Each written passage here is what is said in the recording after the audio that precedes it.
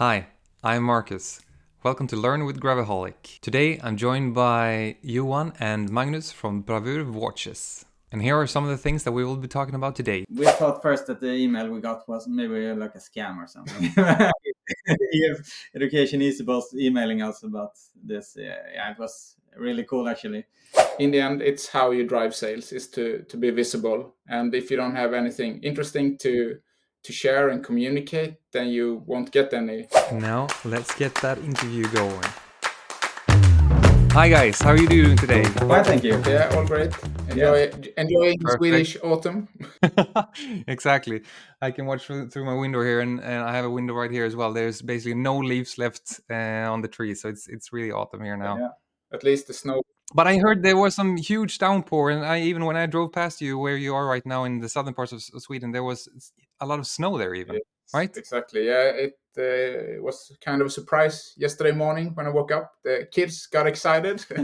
It was all white outside, but yeah, to be honest, I was not super excited myself. I think it could have waited a few more weeks, but that's how life is in Sweden, I guess.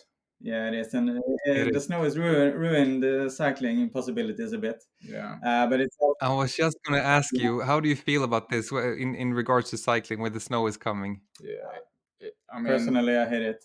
I Yeah. mean, there are. I mean, when you get a pretty much snow, which is pretty rare, and it's actually cold, and it's a clear and sunny, nice day, and the roads are like packed, so you get a good grip. It's not very icy and so on. Then it can be nice once in a while, but it never. I mean, it's very rare that you get those. What do you say? Circumstances. yeah. Yeah, no, I totally agree. It's usually more like wet and Yeah, muddy and dirt, and yeah. It is what it is. exactly. So that brings me to my first question. What kind of bikes do you guys ride, and why do you prefer one of those? Because I'm pretty sure that you have more than one, both of you, right? Yeah, we do. Yeah. Well, Go ahead. yeah, I have the full Monty, I would say. So, I mean, I mainly ride road bikes, and I prefer that if I have the option. But of course, I also have a gravel bike, which I spend a lot of time on, and also a mountain bike. So I use the mountain bike mainly during winter season to, for instance, like the conditions we have today when it's more muddy and there are some snow, then it's perfect with really wide tires. But yeah, I would say you get different things out of road compared to gravel and mountain biking, and also that you can really go out really every season of the year. I would say that is the main motivation for having several bikes. Yeah, Yeah. I only focus on road, mainly road riding and a bit gravel as well. No mountain biking, even though that was that's my background originally. Actually, I was Oh, okay. only riding mountain bike. I mean, it's like 30 years ago now, or not? Yeah, but nowadays I only do road riding and gravel riding. So that's my. Cool. I, if I might add my thought on this, there's so many people that around here, at least, that I cycle with. They're like, "Oh, now it's winter season, so now we take the gravel bike and we go on the gravel roads." And I'm like, "You should do it the other way around." I'm like, "Summertime when it's dry, that's when you go on the on the gravel, and then in wintertime, like now, Yeah. to get less dirty, I stay on the tarmac." I totally agree, actually. But it's easy to have that mindset. I totally agree. A lot of people think like that, but I totally agree. On the summer, it's fantastic with the gravel. It's a bit dusty, hard packed, fast roads. It's super nice. But as you say, in the Yeah. wintertime, I mean, the roads get quite soft and it's dirty and yeah. So I totally agree. Yeah, but I'm going to segue now to, and that's actually a touching point that you said, Magnus, that you were a mountain biker from the beginning, right? And now I'm going to segue over to you, Johan, because you also used to be a mountain biker. But that brings us back to our history together. We know each other from way back when. Do you mind telling that story? Yeah, sure. Well, we are both from like the forest in south of Sweden. So you and me, we went to the same class in high school, I guess you say. So we went Yeah. together for 3 years and had a really good time back then. But it was like 25 years ago. But that is our our history together. And then we didn't really have that much contact for quite a few years. But in the last 3 or 4 years, we found each other again through cycling. So I've been cycling as long as Magnus, so like 30 years with mountain biking. And that's actually the reason. Yeah, that we know each other. Yeah, exactly. But back then we were more competitors, but eventually. But it was really a nice surprise when I found out that you were also addicted to cycling. So hope you will continue with that for rest of your life. I mean, yeah, I don't think that I've found anything similar in life that helps me so much, both with my mental well-being and with my sort of general well-being. So, and I think for me, cycling, it has connected with me so many great individuals just for these last couple of years. It's just an astonishing community and so welcoming and so yeah, I'm so grateful to meet so much people just like you guys. And now knew you from the past, Johan, but now we reconnected you to this. So it's a blessing, to be honest. And I think, For sure. and I really hope that more people will enjoy this for the coming years, and even that we can grow the public just by talking in this conversation, for example. But so you met through cycling, but what really what made you guys start a business together then? What was that journey like? How did that come to be? Well, as Johan mentioned, we were competing against each other in mountain biking. We did that for quite a lot of like many years. Eventually, I believe you stopped racing first, and I stopped racing. We didn't see each other for many years, and eventually we ended up in the same class in university. So that's when we started our friendship, basically, and we got to know each other on another level, so to speak, and not through. We didn't. Yeah, we actually did some riding as well back then. But I think we found out that we had quite similar background. We are from different small villages, you could say, in the southern part of Sweden. So like 50 kilometers in between. So we were really like rivals, competing for different cycling clubs. But when we left that behind, we found out that we had really similar interests, similar background, also similar ambitions for the future, I would say. Yeah. So also during university time, we started our first consultancy company. And that is basically where we started our business together. Of course, it was not within watches back then, but that was the start of both the friendship and the cooperation in the business. Yeah. And for many years we discussed doing something together, creating our own brand, creating our own products. So it was a process that's started pretty earlier, and then eventually we started our business together and our own brand. That is so interesting. So I have a similar experience with my best friend that I had during university. I also started a company with him, and we ran that for like 5 years together or so. And one of the key things that I learned about myself during that journey was how important it is to have someone that complements you, and that not someone that is that can challenge you, that can do sort of opposite things of what you can do. You need to have some similarities, but you still need to have that sort of companion that can challenge you. And that was a tough insight for me, because I thought that everyone should be just like me. But that's a different story. But how do you guys sort of work together? How that dynamic in between you guys? How can you? What does that? How does that look like? Well, Who does what? I would say that we are pretty similar in many ways. Like we are kind of very product focused, both of us, and really picky about details, quite hard on ourselves, which is a good thing, but it also makes like the process quite long. But I say we have a really good like combination with skills that makes it possible to, like, for instance, you start pitching an idea, and I give some feedback. We rework it, and in the end, it ends up in something totally different. That if only one of us would have worked with this idea, it would turn out totally different. So I mean, it can of course create some friction, but we are aware about that, and that in the end, that it becomes something, really good. Yeah, we work quite closely together, and as Johan mentioned, we often what do you say, pitch ideas to each other. But so that brings me to the question about the products that you guys have. I mean, I would consider you guys super brave, to be honest, to go into such a tough market. And we're talking about watches, like these ones. How and when did you sort of think about that you want to go into such a sort of tough market? How did that idea come to be, and how can you be so brave to do such a thing?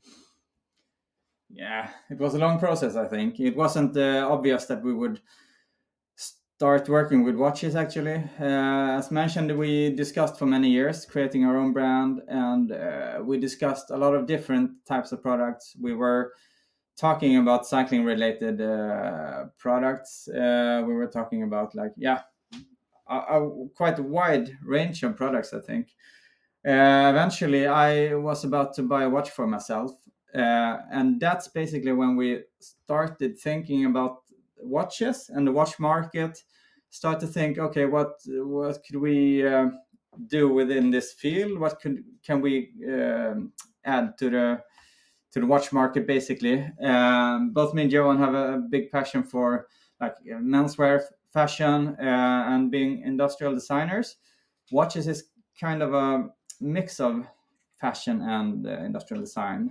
Something you wear on your body, but still it's a what do you say, like hardware, or it's so it's a kind of interesting mix, I think, between our fields of interest, basically.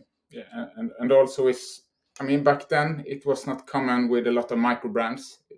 I mean, it was before Daniel Wellington started, for instance, so it was really unusual with small brands challenging the big ones.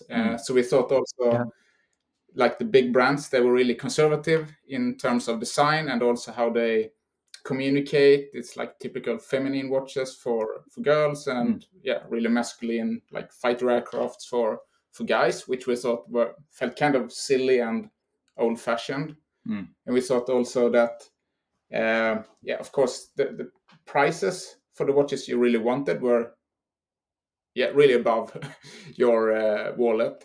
And the third thing was that we saw the lack of a design focus on the brands. You couldn't see from which brand the watches were by just looking at the design.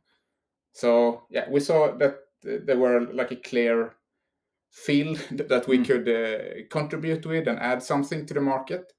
So that is how the idea of starting a watch company started. And that, I mean, that was probably like 15 years ago. And then exactly 2011 we registered like the brand and the company, and then a couple of years more until we launched the first watch collection. Basically, it was when was that? When was the first watch sort of hit the market for the consumers to buy? 2013.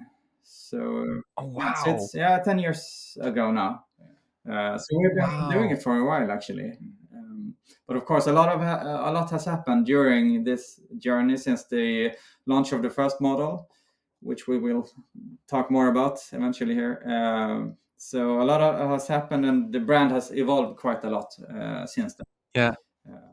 And talking about brand, part of brand is name, right? And you have a little bit of a clever name. So tell me about the story about the name of the company and the brand. Yeah, I mean, in Sweden, people are familiar with the name Bravur. Actually, I know it exists in German. I know you partially live in really? Germany. Yeah, to macht etwas mit Bravour. So it means to conduct something with great skills or excellence. But the name in Swedish, the two last letters U and R, ur, also means like clock. actually, that was one reason why we were a bit hesistant Yeah. to choose it, because it felt like kind of a, what do you say, like a, what is a kind of joke yeah. or in Yeah. Swedish. But eventually we wanted a name that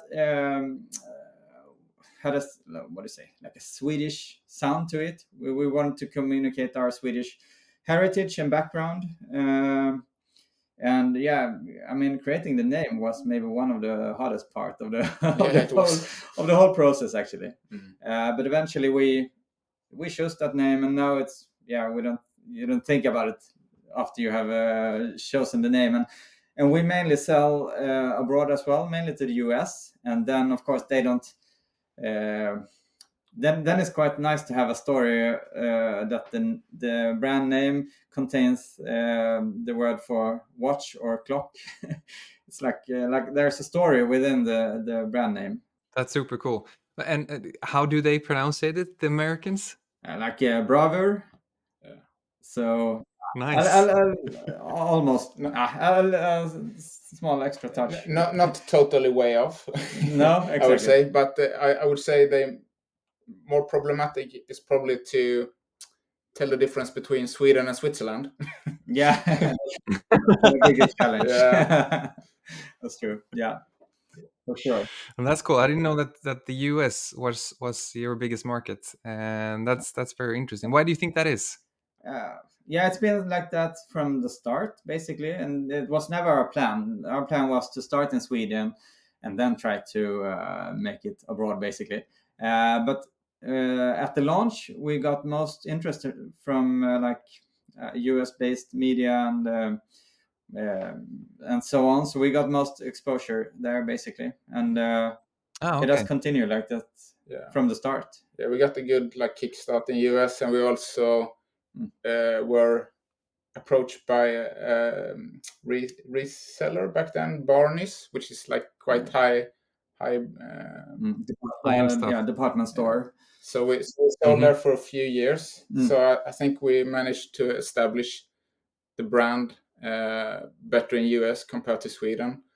And I would say also a parameter is probably that the micro brand community in US is really strong compared to Europe in general. So they are arranging quite a few micro brand watch fairs, which we started to attend in quite early. So within the micro brand community, we got, I wouldn't say famous, but at least a few people know about us. So I think that is also part of why we have expanded in US, and I think we're selling between 70 to 75% also this year to US. And it's just great for us, and also considering the Swedish currency versus the US dollars is actually a benefit to be able to sell in the parts of the world which are not that affected by the economy at the moment. I'm happy that you can benefit from that. From my personal point of view, it sucks right now Yeah. traveling between Sweden and Germany with the Swedish currency. It does, but it's But that brings me to my next question. Or I know last year, was it right, that you were actually, there's another American connection, right, to with cycling and the sponsorship that you did with an American pro team. Yeah. And when I saw that, I was also completely blown away that you guys were working with them. So anyone that wants to sort of tell the story about how that came to be and which team it was? We were also quite amazed by it, but you can give it. Yeah, so we were a partner of the EF Education Easy Post professional cycling team last year, which they're obviously competing on world tour level. It was something we could hardly dream about, being a partner of a world tour team, but suddenly we ended up being one. So that was really cool. We had our brand on the buses and so on. It was really amazing, and all the riders got we made a special watch for the team, picking up their team colors and so on. So all the riders got a watch with their names engraved on the case back. And it was a really cool experience, and to be a small part of this the world tour. Basically, it was amazing. It opened up a lot of possibilities for us also after last year. I mean, we got in contact with a lot of other world tour riders through our participation and the travels visiting the big races. But yeah, I think the reason that we got the opportunity to work together with such a big team while we are really like a small brand was the fact that we are actually building all the watches in Sweden in the small town called Båstad. And the chairman of EF, he is having his summer house nearby, and he likes design. So he saw our watches and read that they were produced locally and really appreciated the design. So actually, he reached out to us, asked if we were interested in a collaboration with his small cycling team. Wow, so it was proactive from them. That's super. I mean, EF has that Swedish connection, right? They used to be a Swedish company, so now American-based and American headquarters and everything. But yeah, still has that Swedish heritage. I didn't know. That's super, super cool. Yeah, But we thought first that the email we got was maybe like a scam or something. Education is supposed emailing us about this. Yeah, it was really cool actually. Yeah. But you said you made a special version for them. But that segues me into sort of the assortment or the your lineup that you have today. Let's speak about that a little bit. What does it and how has it evolved from the beginning? I guess it wasn't sort of several pieces from the beginning, but Yeah. So I mean, basically, when we started the brand, we were not connected to cycling. I mean, we still had a huge cycling interest back then, but it was more like a general watch brand, so to speak, more lifestyle, fashion sort of brand. And we discussed for many years about how we could connect watches and cycling. But it wasn't until 2020, right, that we launched our first cycling collection, which is the Grand Tour Chronograph series. So that was our first step into the world of cycling, basically. And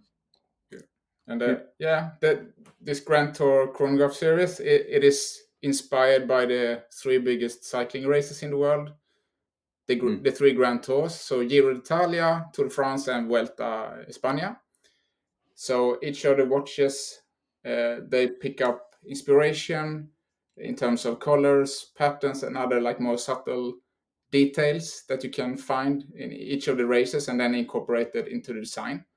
So I mean, the idea is if you're a cycling nerd, then you should really appreciate and discover these small details. But if you are not into cycling, you should still be able to appreciate the design. So it's not obvious, I would say, that they are cycling inspired if you don't know about these small clues.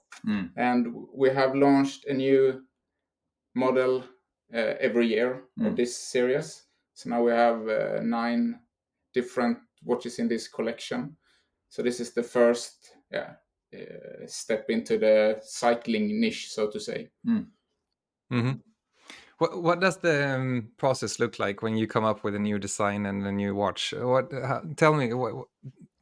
Let's talk about that for a moment. You briefly talked about it earlier that you were sort of ping ponging ideas and stuff. But is there any more to it? Yeah, first of all, it's usually a quite long process. It takes a lot of time. We work with the design and the ideas for quite a long time, back and forth.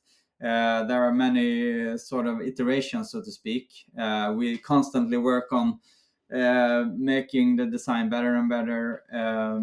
So it's a long process, which usually starts. I mean, we always start with a what do you say, like a conceptual idea or.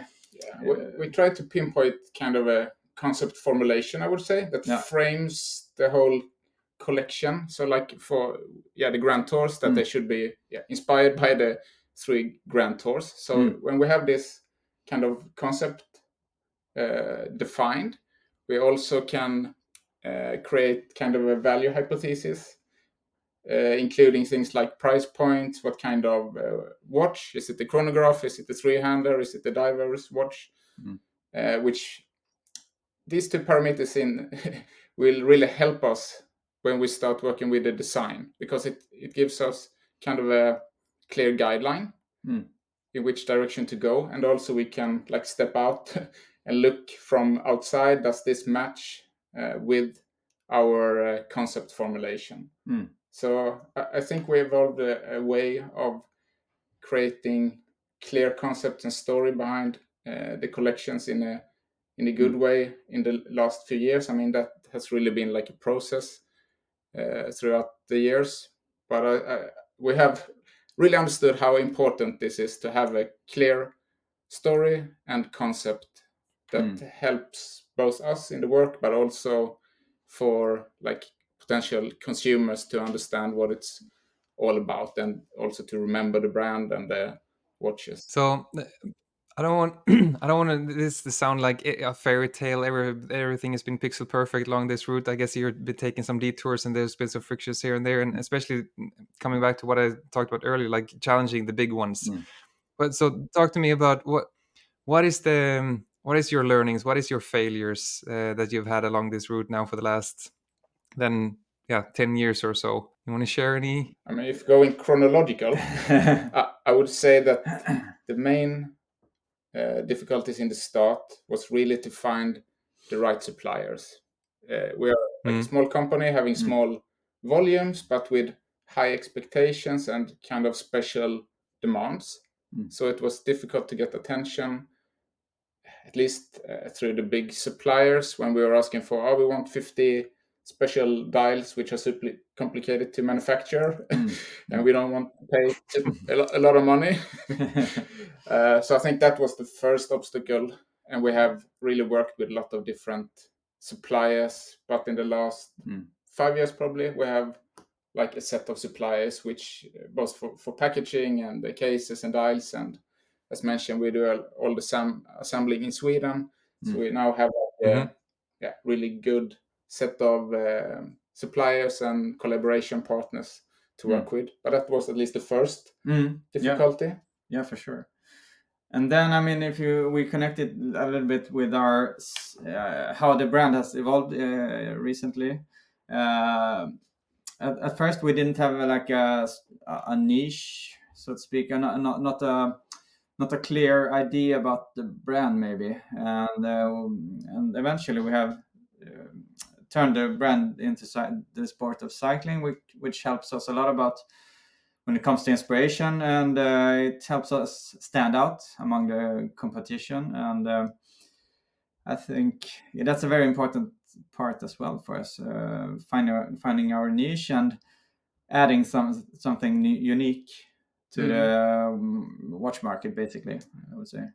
And I would say also like a constant struggle, I guess, for all companies is to find a way to get presence and exposure, like in social media, everywhere basically.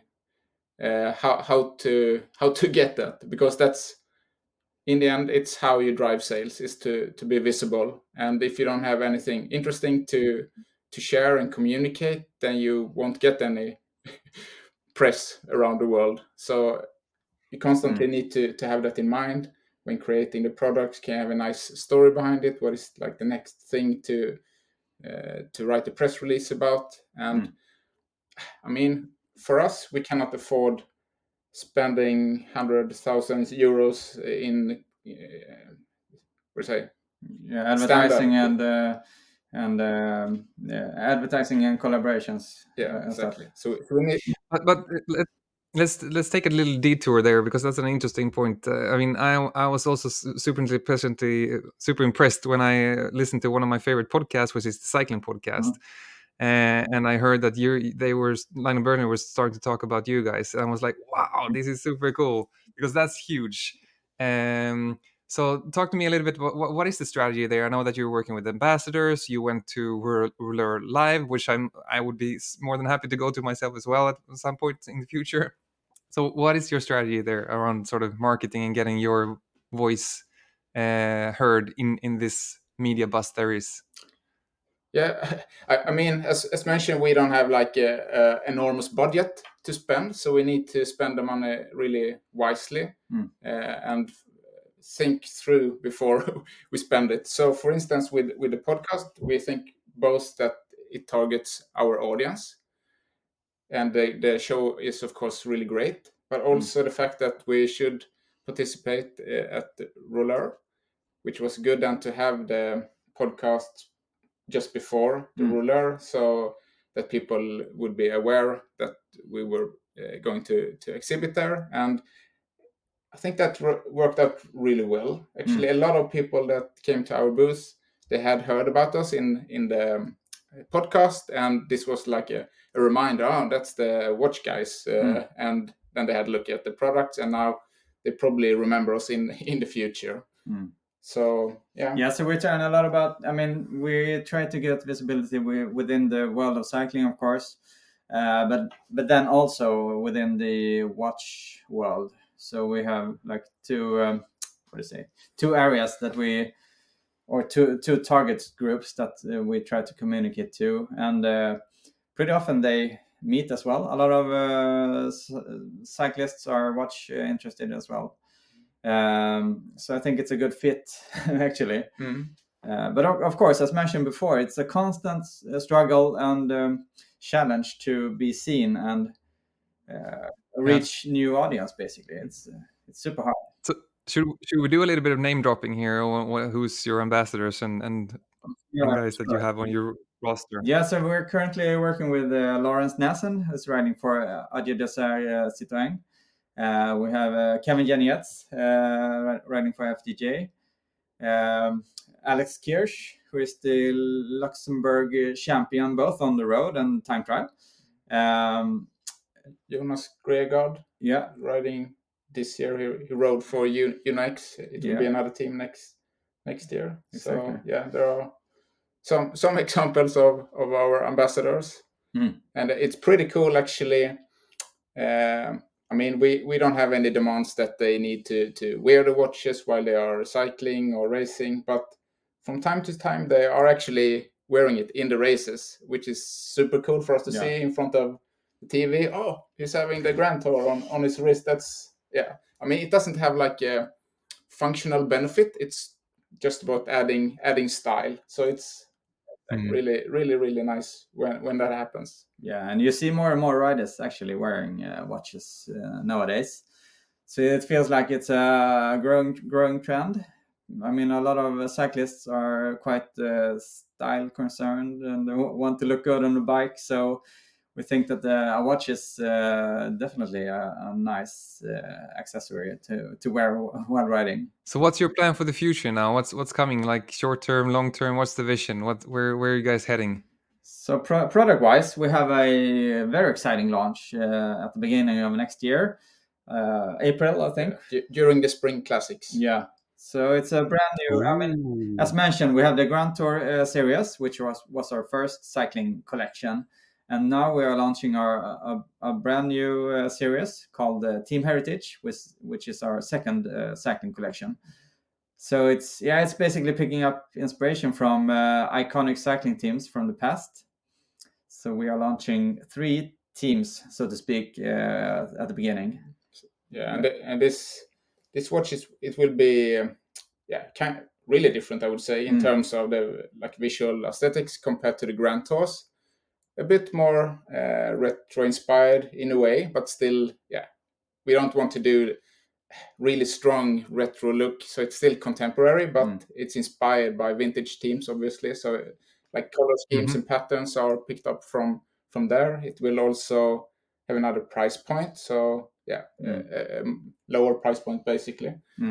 And we are, I mean, that's a good example of how we can work with a clear concept. Now when we have decided to work with classic cycling teams, that's almost like an endless source of inspiration for us to find new designs and to evolve this collection. And also, I mean, it would be really great to work with some past riders Yeah.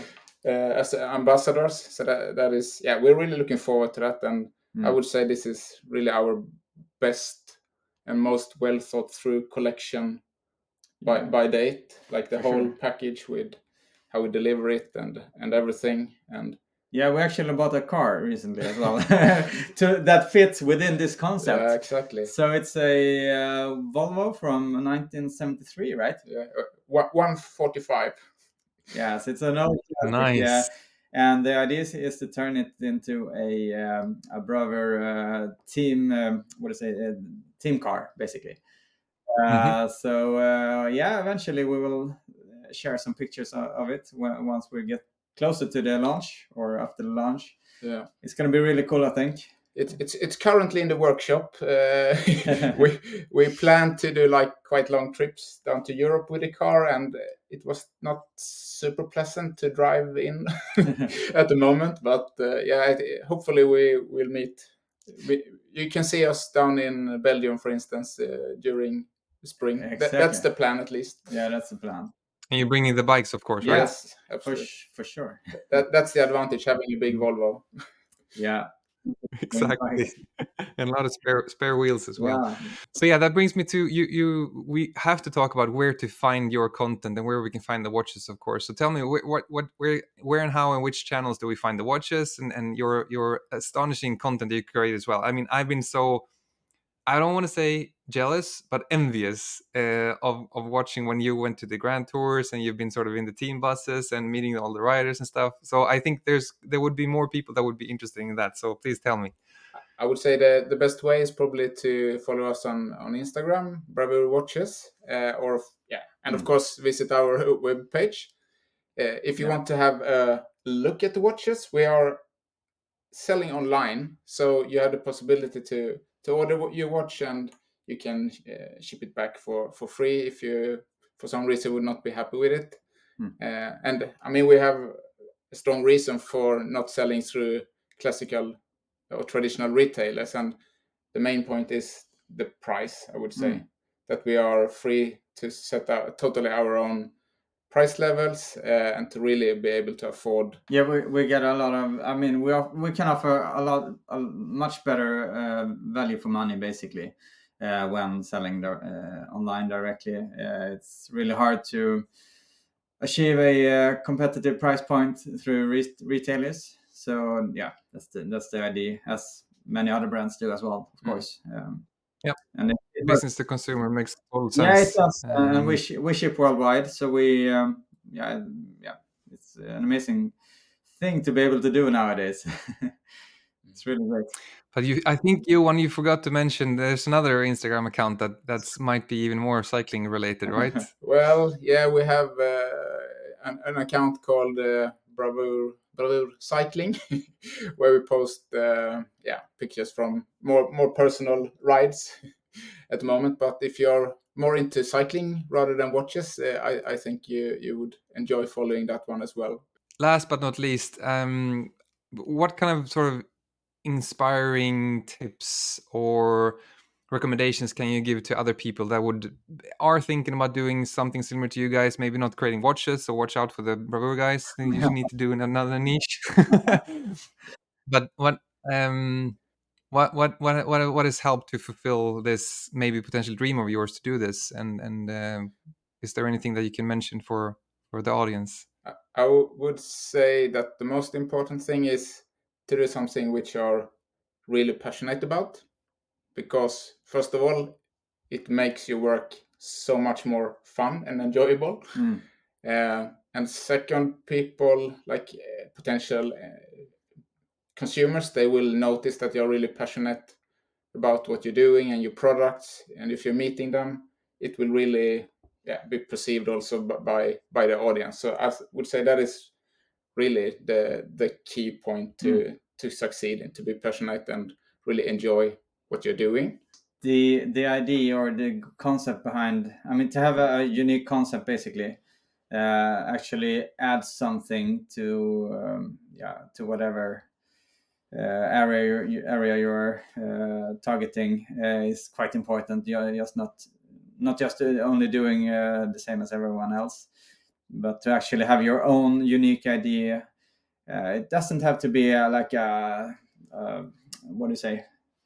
It doesn't have to change the world, but just to find something that you actually are unique about, and which adds something unique to the market. I think that's very very important as well. Yeah, and of course to be persistent. If Yeah. you really believe in your idea, it takes time. You have to learn a lot of things. For us, we were, as mentioned, really product focused. We were not PR guys, sales guys. So we needed to learn a bit about that before we were able to actually sell the watches. So yeah, be persistent if you really believe in your idea, and people will discover it if you're really into it and passionate about it. I would say that are probably the key takeaways. Fantastic advice. Thank you very much for guys for sharing. So usually last bit that I end off these shows, I don't know if you've seen it, but I asked the question if you have a question for me. Oh, that's a hard one. You got us there. Yeah. Which is your favorite Bravur watch? Yeah. That's a good one. That's a good one. I need to Google it. Bravur watches. Exactly. I've seen them all, but it is. I mean, maybe it is a bias just towards the race, of course, but it has to be the Tour de France one. There's no doubt. But I think it just has to do with the biases that I have towards that. That is the race that is the most fun to watch, the most intriguing race. Has the biggest guys there from all different disciplines, sprinters, GC guys, and so forth. It's the best. So Yeah. also kind of like the color scheme as well. So yeah, that's my It's favorite. interesting. I mean, I would say the La Corsa Rosa, which is the Giro d'Italia version, has been our bestseller. Also, the Tour de France is popular, but actually, a lot of people really appreciate the pink details. We weren't sure when we were about to launch the collection. We thought, okay, well, people like pink watches. It's not all pink, but there are still pink accents. But yeah, I think that's pretty unique. It's not that common with watches with pink accents. So that's that has been our bestseller. But the Tour de France one is also very appreciated. Thank you, Magnus. Thank you, Johan, for spending the time with me. And this has been a pleasure. I learned a bunch of things. So thank you very much, and have a nice weekend. Yeah, thank you. You too. Thanks for having us. Ciao. Let me know what you thought about this interview in the comments below. And be sure to hit that subscribe button and like in order to see more content like this. Hope to see you next time. Until then, bye bye.